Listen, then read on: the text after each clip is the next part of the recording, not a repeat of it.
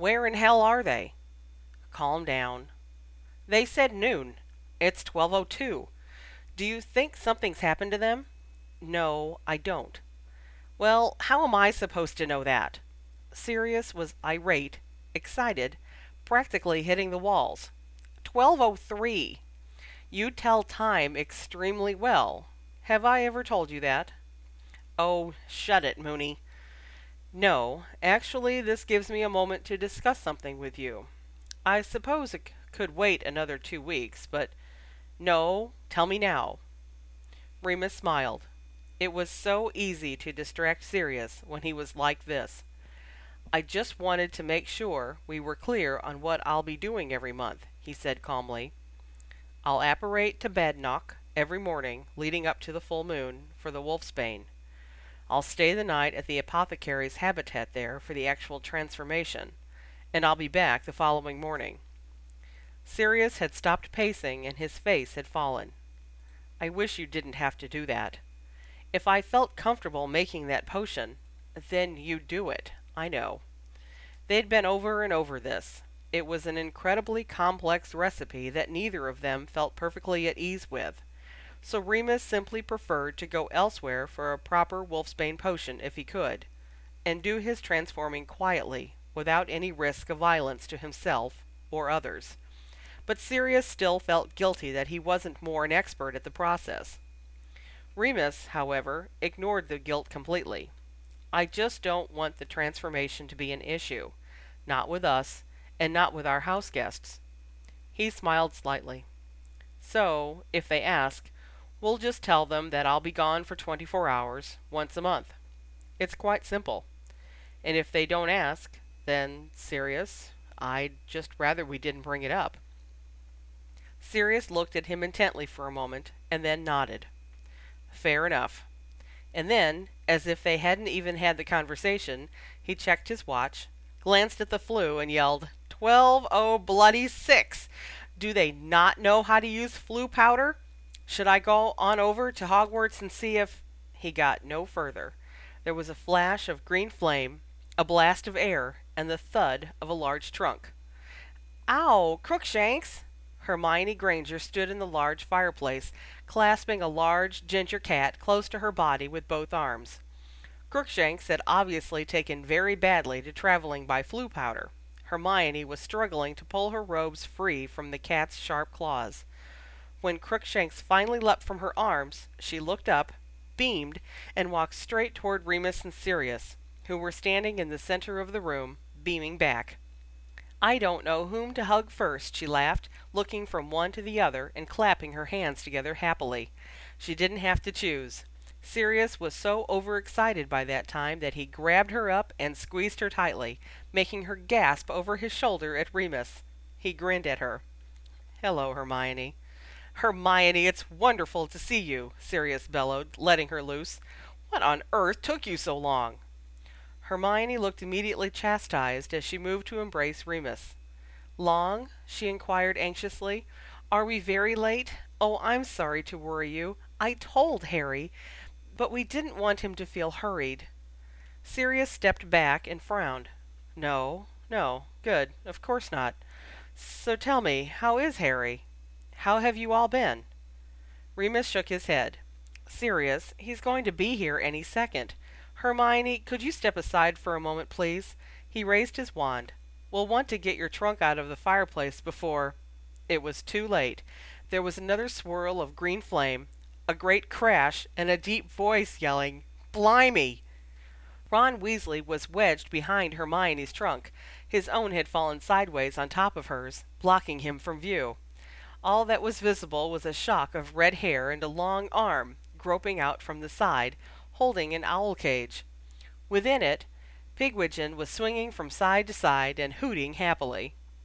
Quickly, Remus magicked both trunks out of the way, revealing Ron, cramped back against the bricks. Hermione, he gasped, dropping Pig's cage to the floor unceremoniously and stepping forward. Could you take a little longer about your trunk next time, please? I wouldn't want to rush you or anything. Hey, Sirius. Hey, Professor Lupin. Remus, Ron. I know, but I can't help it. It still sounds funny to me.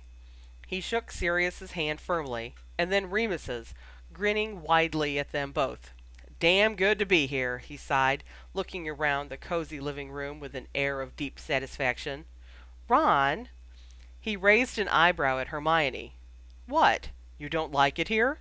She glared at him, but not for long, as he hobbled gingerly to a chair and began to rub one of his ankles, rotating it gently and grimacing. "Oh, did you hurt yourself on the trunk?" "Just a bit." "Well, don't do it that way. Here, let me have a look at it." Hermione dropped to her knees and busied herself for a moment, turning Ron's foot from side to side in her hands, while Ron stared at the top of her head.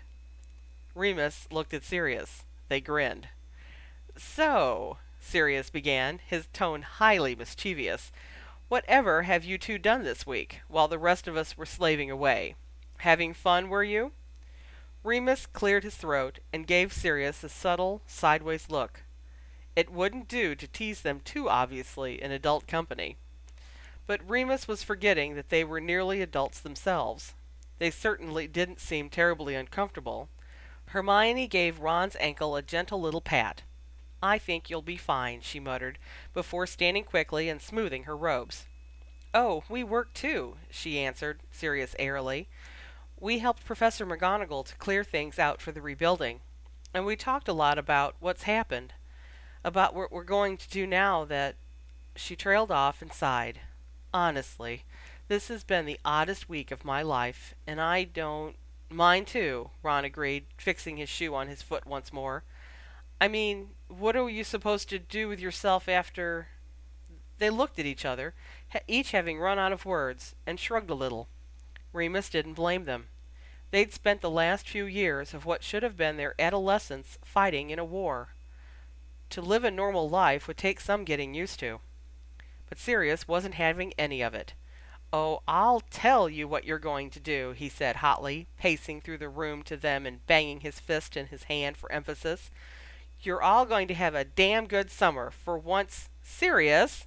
Hermione looked scandalized. "Ah," he said, with a sheepish glance at Remus. "Sorry." Ron, however, laughed wickedly. "Finally, I've got help," he said, standing up and ruffling Hermione's hair. "This is going to be a great summer. We're going to drive you mad." Hermione pursed her lips and tried to look angry. She failed. "I wonder what's keeping Ginny," she mused after a moment. And then, "I hope Harry's all right." The room fell into a serious silence as each of them contemplated that statement. It was very unlikely that Harry was all right. He was alive, to be certain. But as for being all right, well, Remus reflected again. That was going to take a lot of time. There was a small flicker, a whirl of green, and Ginny Weasley was in the fireplace. "Oh, good!" cried Hermione. "Come out of there. We need to get your trunk cleared before Harry—" But Ginny wasn't moving, and she looked a little shaken. She pushed her long hair out of her eyes and shook her head. "What is it, Ginny?" Remus said, crossing the room quickly. "Are you all right?" "It's not me. I'm fine," she said quickly. "And hello, by the way." She smiled at Remus and waved to Sirius behind him. Sirius was at the fireplace in one long stride. "Is something wrong with Harry?" he demanded. "No. Here, let me out and I'll tell you. We should move my trunk. He might come." "He might come?" "Sirius," said Remus gently, "could you move, please, and let Ginny out of the fireplace?"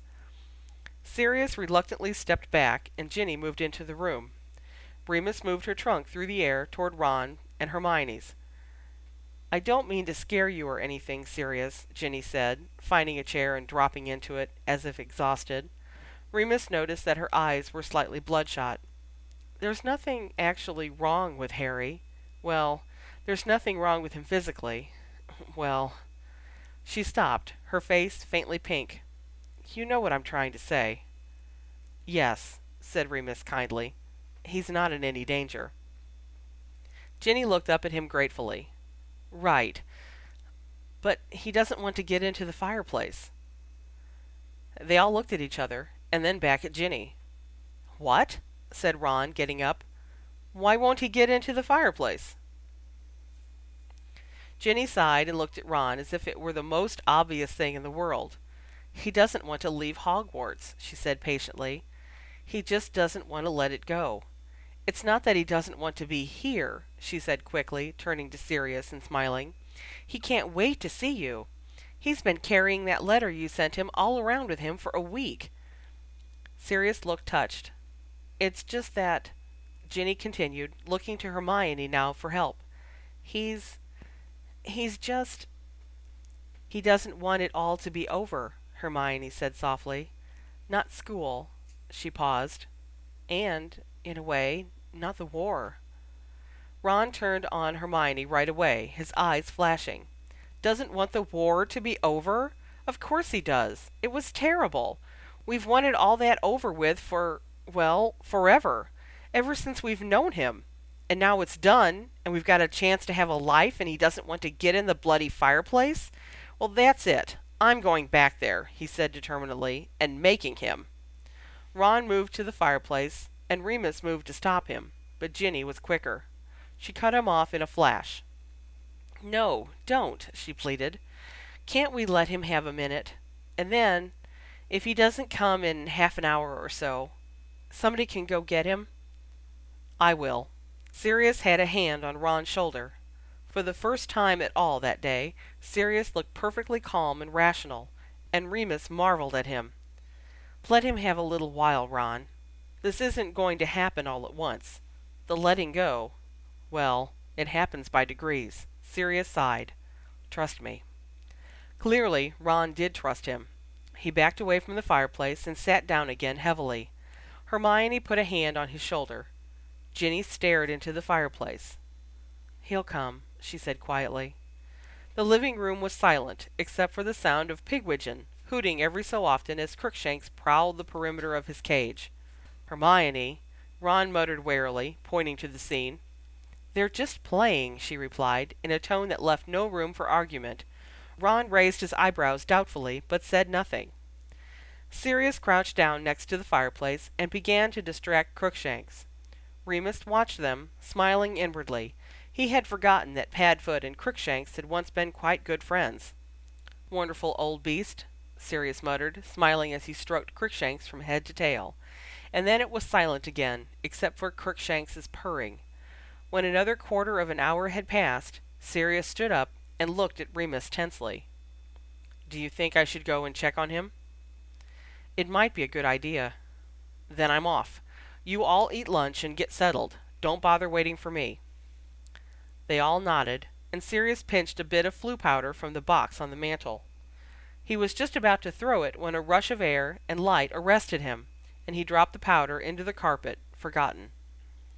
Harry Potter stood in the fireplace, his glasses askew and his black hair sticking up in every direction. "Hi, Sirius," he said smilingly, though his eyes were solemn. He stepped out of the fireplace and stood before his godfather, settling down Hedwig's cage gently and putting his hand out. "Sorry to make you wait like that." But Sirius didn't care. He grasped Harry's hand and pulled him without warning into a tight embrace. "Welcome home," he said, barely managing to get the words out. "Welcome home, Harry." Over Sirius's shoulder, all of them could see Harry's face. His eyes were shut, and his face was so tense that the muscles in his jaw were clenched. But he reached around Sirius and hugged him firmly back. Remus couldn't help the tears that were rising. It was so like seeing James. He saw that Hermione was looking rather misty as well, and that Ron, though smiling, was somewhat suspiciously red-eyed. Ginny wasn't crying, but her eyes were fixed on Harry's face. "Thanks," Harry muttered after a long moment. He opened his eyes and pulled away. Sirius put his hands on his shoulders and looked at him. "God, you're tall. You just saw me a week ago. I didn't have a chance to notice." Harry nodded, and so did Remus, watching him. There were plenty of things that had gone unnoticed in the past few years, and there was time to make up for. He turned and magicked his own trunk out of the fireplace and sent it toward the others. "Hi, Remus," he said, stepping past Sirius to shake his old professor's hand. Remus hoped his tears were not still showing. He was fairly certain that Harry had had enough of them. Hello, Harry. Good to have you here. He gestured around the room to all of them. Now that you're all together, shall I give you the tour? Oh, yes, I'd love to see every. But Hermione was not allowed to finish. What was that bit earlier about the lunch? Ron queried abruptly. Couldn't we do that first, and then settle? Remus laughed. Absolutely. And while we're eating, he shot a look at Sirius and smiled. Perhaps you can all decide what the sleeping arrangements ought to be. Ah, yes, Sirius grinned back at him. 2 to each room, and the rest is up to you. The mouths of all 4 teenagers dropped slightly open. Laughing, Remus and Sirius left them staring at each other, and walked away down the hall toward the kitchen to begin making lunch.